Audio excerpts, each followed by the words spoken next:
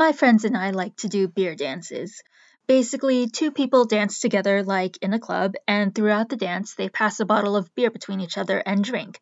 The goal is to not spill any liquid and to pass off the bottle as seamlessly as possible so it flows with the music and dance movements.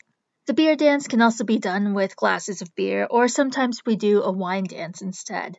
I thought the beer dance took skill, but that's nothing compared to the Icelandic tradition of the beer tolt. A bunch of horse riders hold a mug of beer, they ride their horses for a set amount of time, and whoever spills the least beer wins. And then everyone drinks their beer. Now, it's passed off as some sort of cultural tradition that showcases the horse riding skills of the Icelandic people, but I can't find anything about the beer tolt's history, who started it, or how long it's been going on.